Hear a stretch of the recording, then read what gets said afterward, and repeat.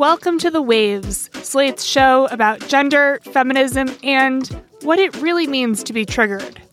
I'm Shannon Paulus, a senior editor for Slate and editor of The Waves. Today on the show, I'm talking to Virginia Eubanks. She's an associate professor of political science at the University at Albany, SUNY, as well as a writer. And this summer, she wrote an essay for the New York Times Magazine that I cannot get out of my head. It's called His PTSD and My Struggle to Live with It. It's a deeply personal piece of writing that illustrates what it's like to care for someone who's recovering from trauma. Trauma and PTSD are words that are thrown around a lot these days. In this episode, Virginia will help us understand what they actually mean. She's also going to get into why women often suffer from PTSD at a higher rate than men do, and how she got her PTSD diagnosis by caring for her partner, Jason. Before we get into the conversation, I just wanted to set up Virginia's relationship with Jason, who's her partner of many, many years, by reading a paragraph to you from her essay. Jason had been a friend for years. I was newly single, playing the field. Considering my options, I spied him in a crowded room and thought, Jason Martin, that would be fun. And I tipped my cowboy hat so it covered both of our faces and kissed him. Jason resisted my attempts to get him into bed, his slowly unfolding woo suggesting a longing for durability, for depth. I resisted his resistance, herding him towards shallow intimacies like a border collie. And if you think that sounds like the start of a rom-com or any story that has a neat and tidy ending, keep listening.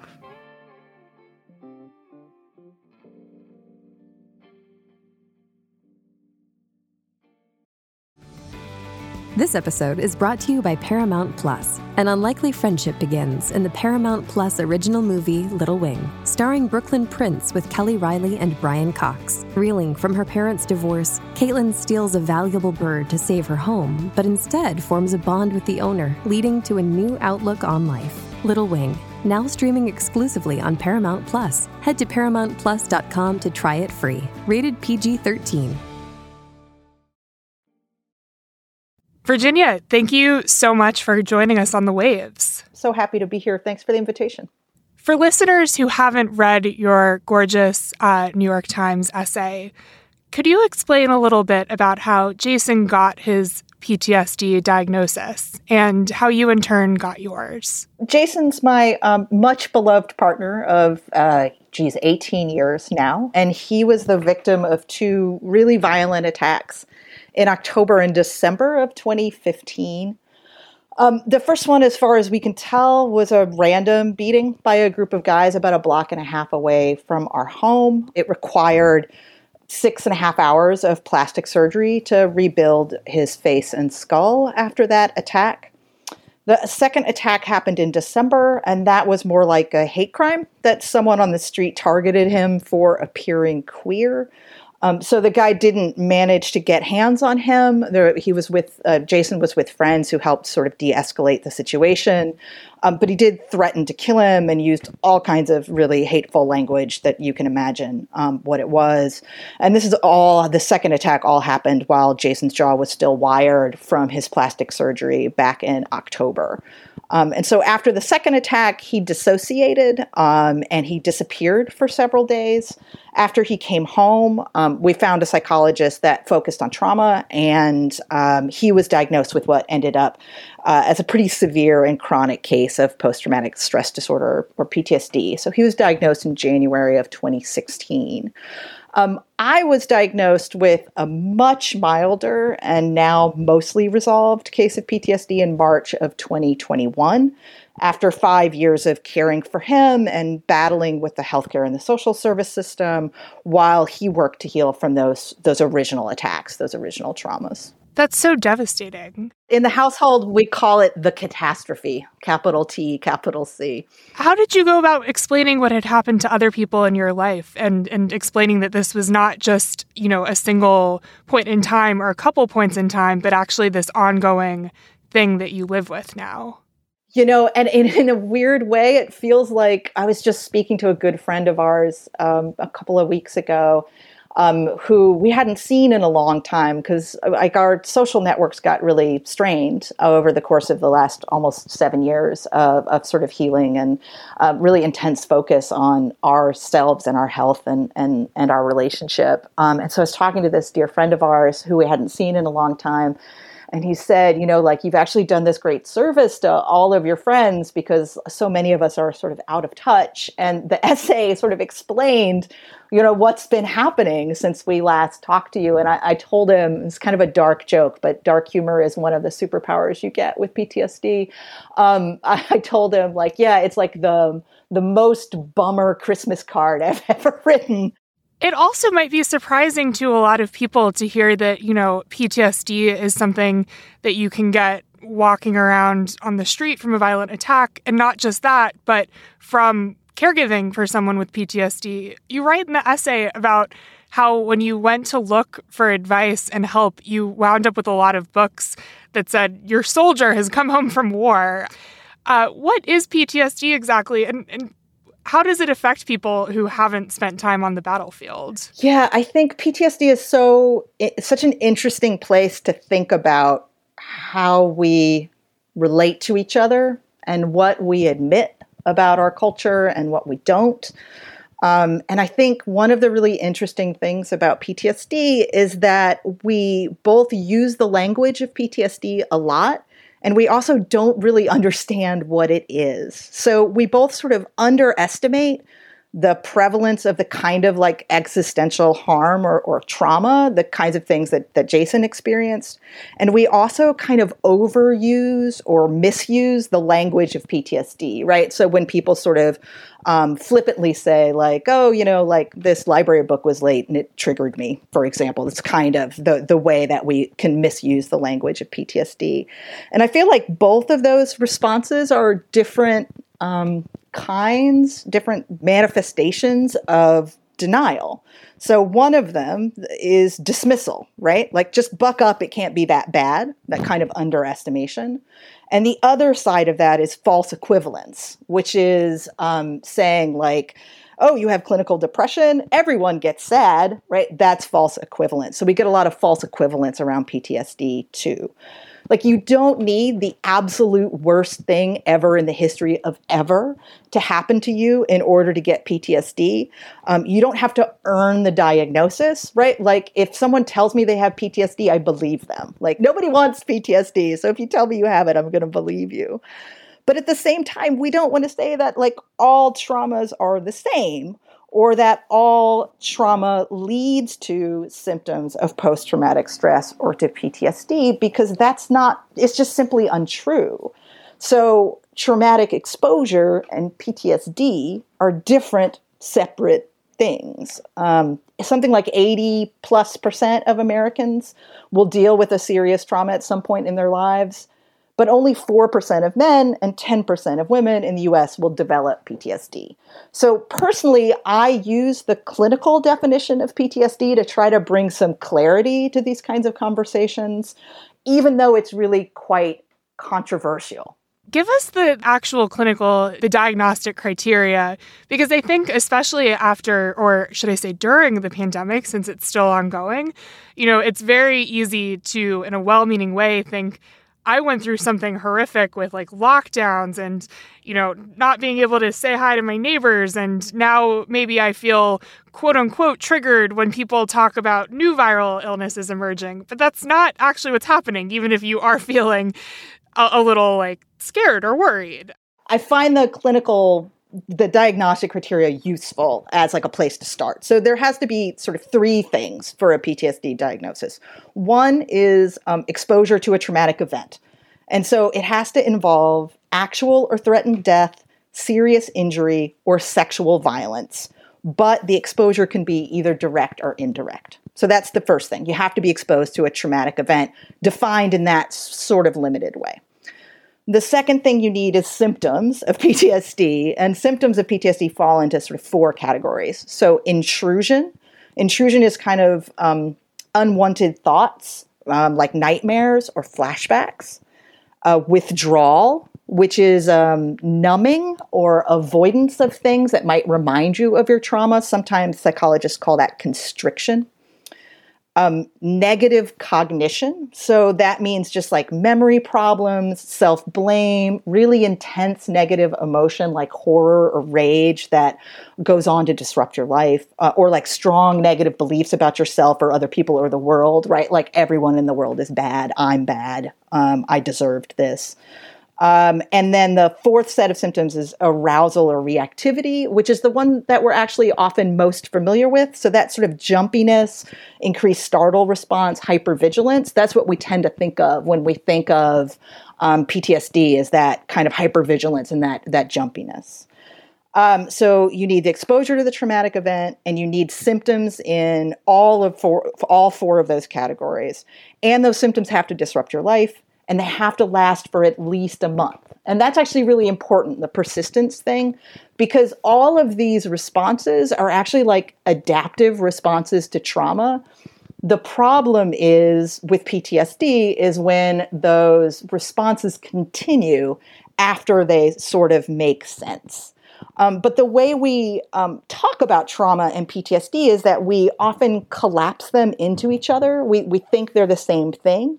And I think that's a really big problem for having good, clear, honest conversations about harm, because it fails to sort of recognize how extraordinarily resilient people are in the face of difficult experience, right? Again, like if more than 80% of us face trauma and only 4% of men and 10% of women end up developing PTSD, then the reality is most of us are pretty resilient when we deal with really difficult things.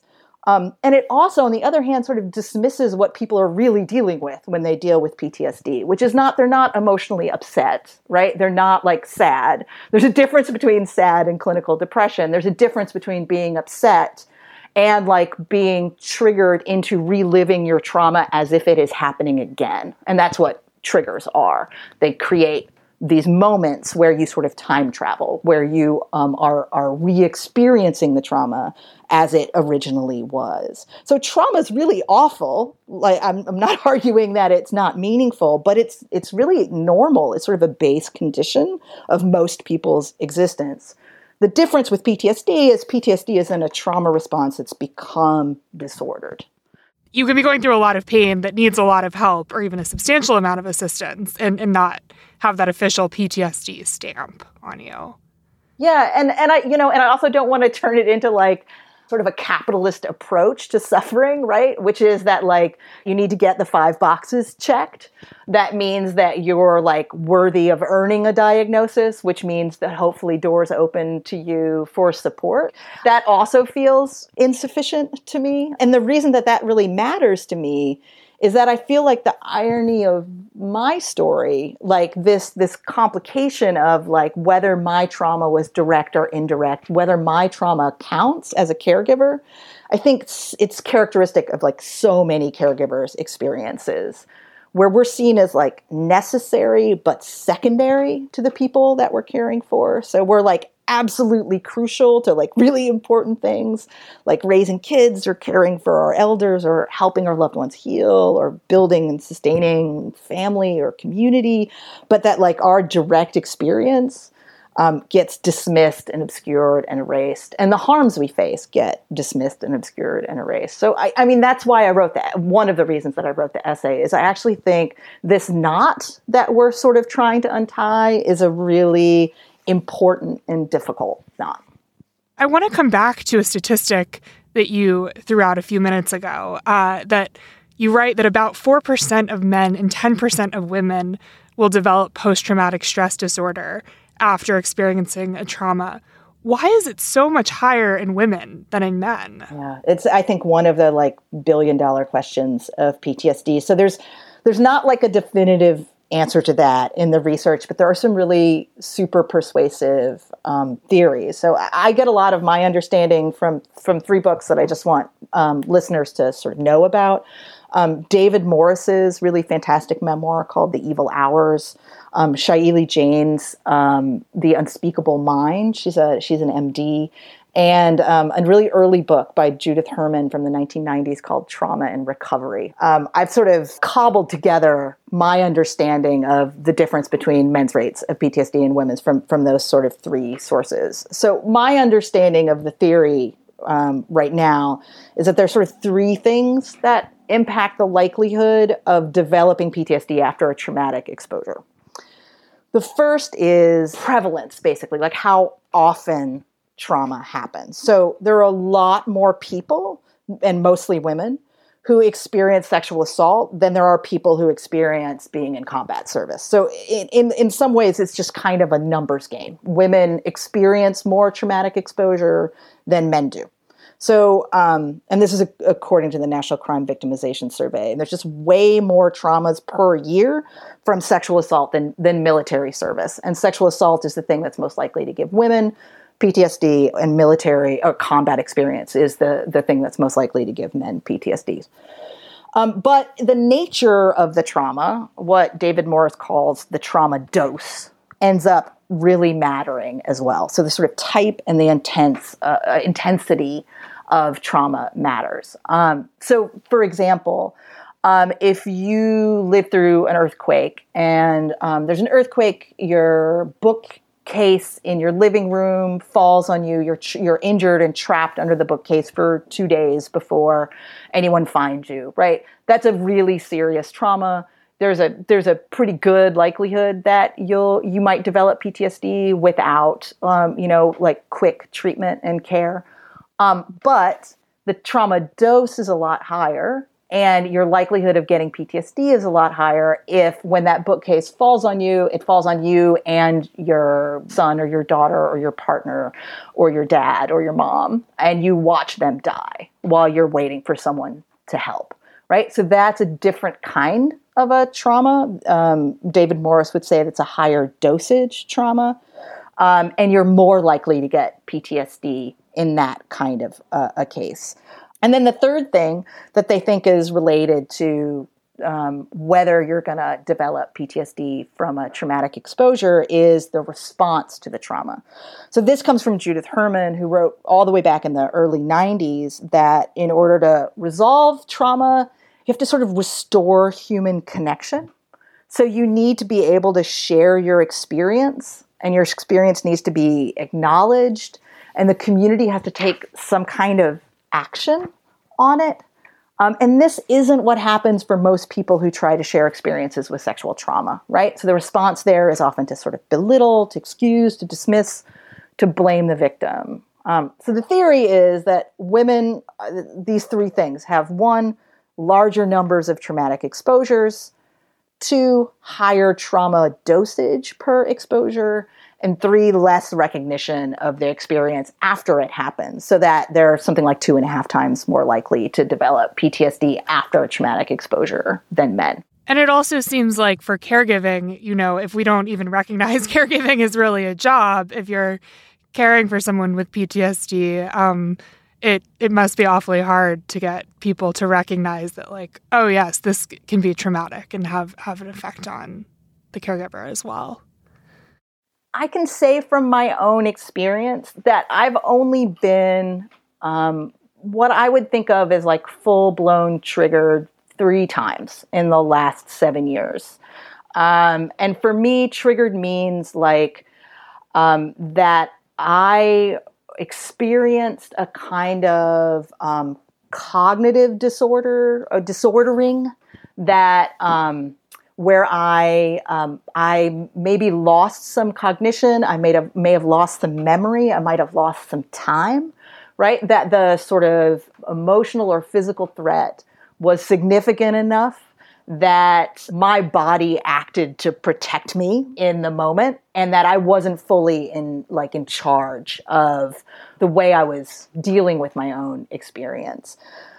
So 2 of those moments when I was triggered was in arguments with my partner, with Jason. So I want to be really clear that Jason was never physically violent with me and is the kindest person I know in the whole world, but was having an incredibly difficult time and not always fully himself. And the last one was around medical billing.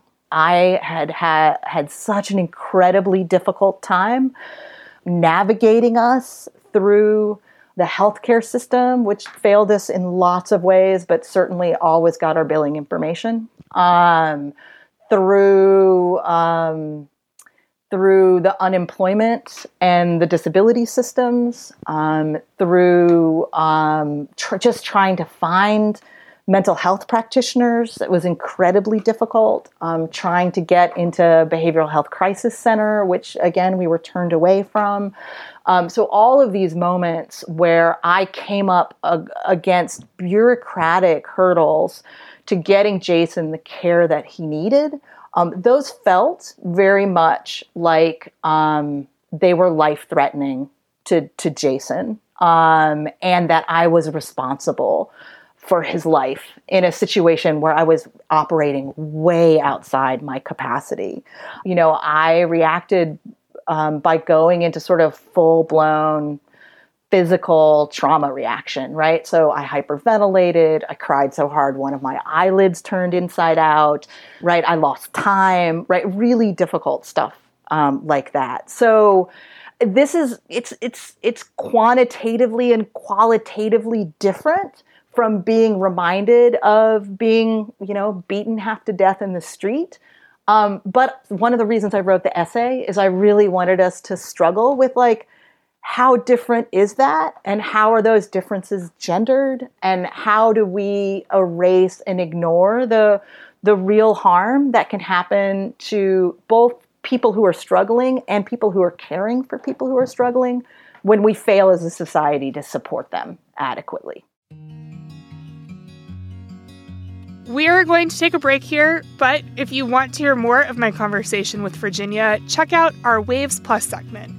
We dig into what Virginia hopes people take away from her piece and whether the pandemic was a quote-unquote traumatic event. And please consider supporting the show by joining Slate Plus. Members get benefits like 0 ads on any Slate podcast, no paywall on the Slate site, and bonus content of shows like Amicus, Slate Money, and, of course, this one. To learn more, go to slate.com/thewavesplus.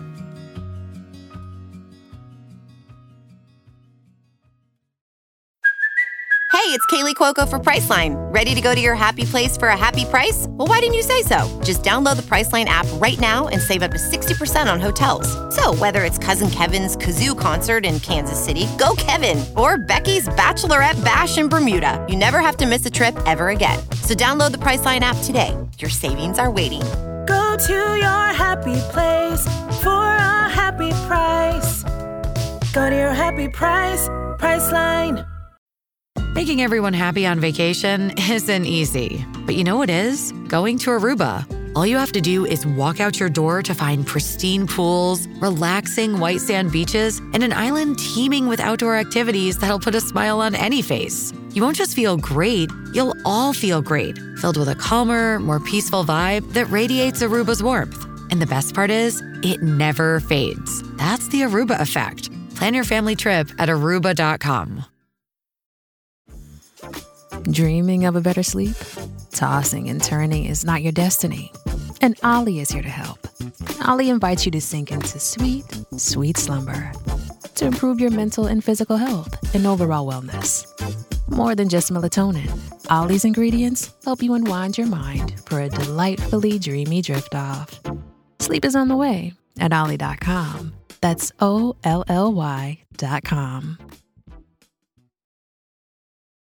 You got a lot of unsolicited advice in response to the essay. What are some of the tips that people gave you?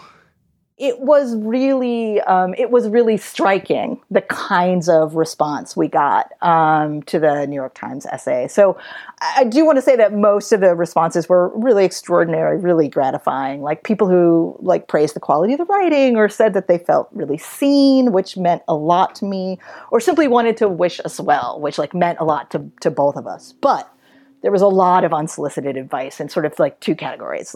One was medical advice.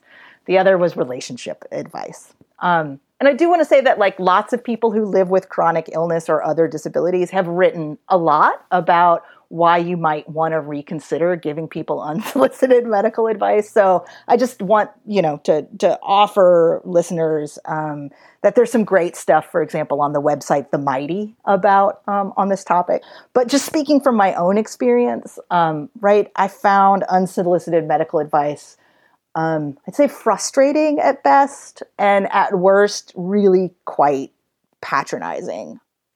And this is true even for folks who have had experience with PTSD themselves and have found sort of something that they feel really evangelical about, that really worked for them.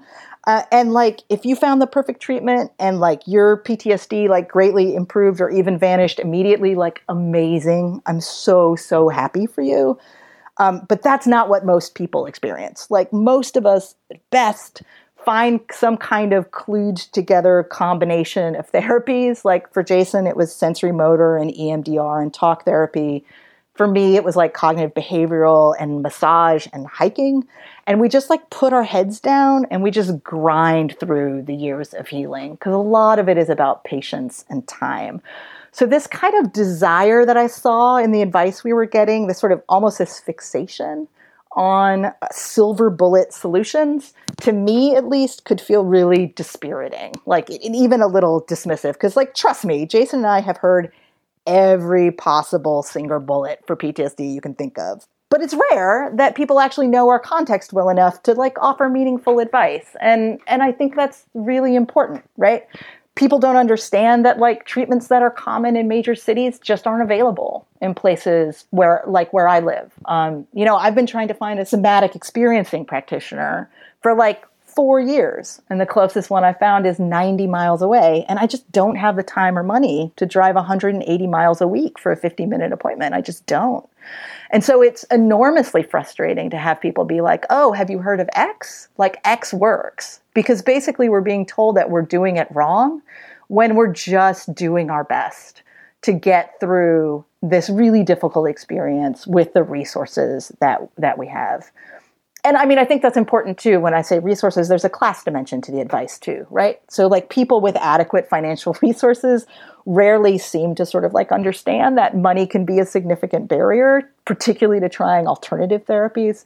But like, if the thing that you're suggesting to us isn't available to people on Medicaid, like we can't try it. And it's really, really horrible to have somebody say like, oh, there's this thing that can cure your PTSD in 3 appointments, but you can't have it. So, right, I'll just offer to listeners things like, you can say, may I offer advice based on my own experience? And then be okay if somebody says no. Or like, I read about XX, whatever, transcranial magnetic stimulation. Can I send you information? And be okay if I say no, because we may have already looked at that. We may have already moved on. So I got a lot of relationship advice. And most of it was people sort of giving me permission to leave the relationship. And I found this also fairly dismissive and a little patronizing.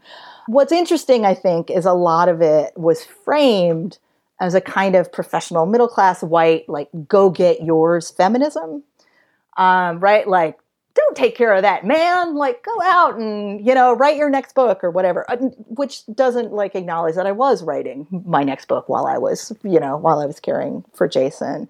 But I just don't think that there's anything like emancipatory about rejecting the opportunity to care for people you love. Like that's not feminism. Rejecting care is not feminism. I do think it's feminist analysis to like recognize that poor and working class women, particularly migrants, particularly women of color, bear an unequal responsibility for care, and that we're neither respected nor remunerated sufficiently for like the vast social and economic wealth that we create by doing that labor. That I do think is a kind of practicing of feminism to really grapple with care infrastructure.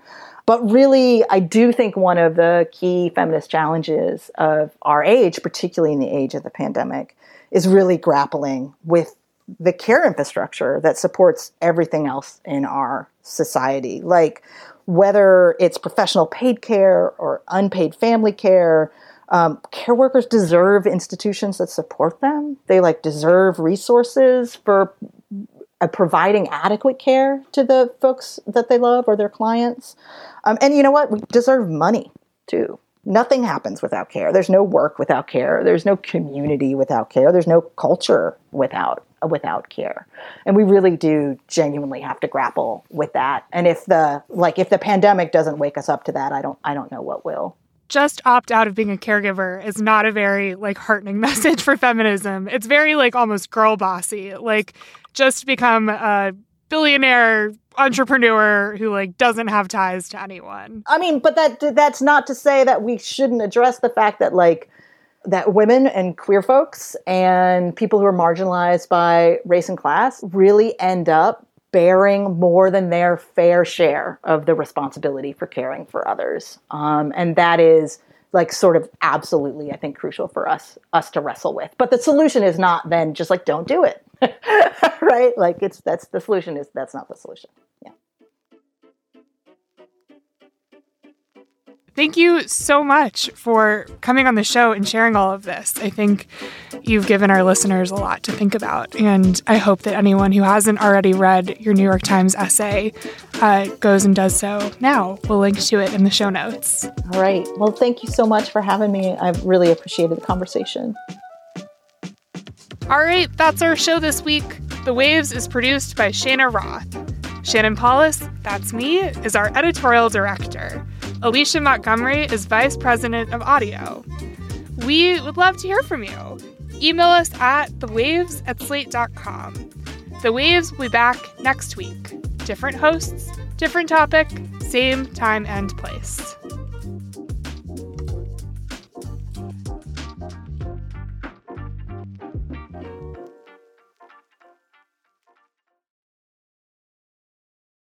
Without the ones like you, who work tirelessly to keep things running, everything would suddenly stop. Hospitals, factories, schools, and power plants, they all depend on you. No matter the weather, emergency, or time of day, you're the ones who get it done. At Grainger, we're here for you with professional-grade industrial supplies. Count on real-time product availability and fast delivery. Call, click Grainger.com, or just stop by. Grainger, for the ones who get it done.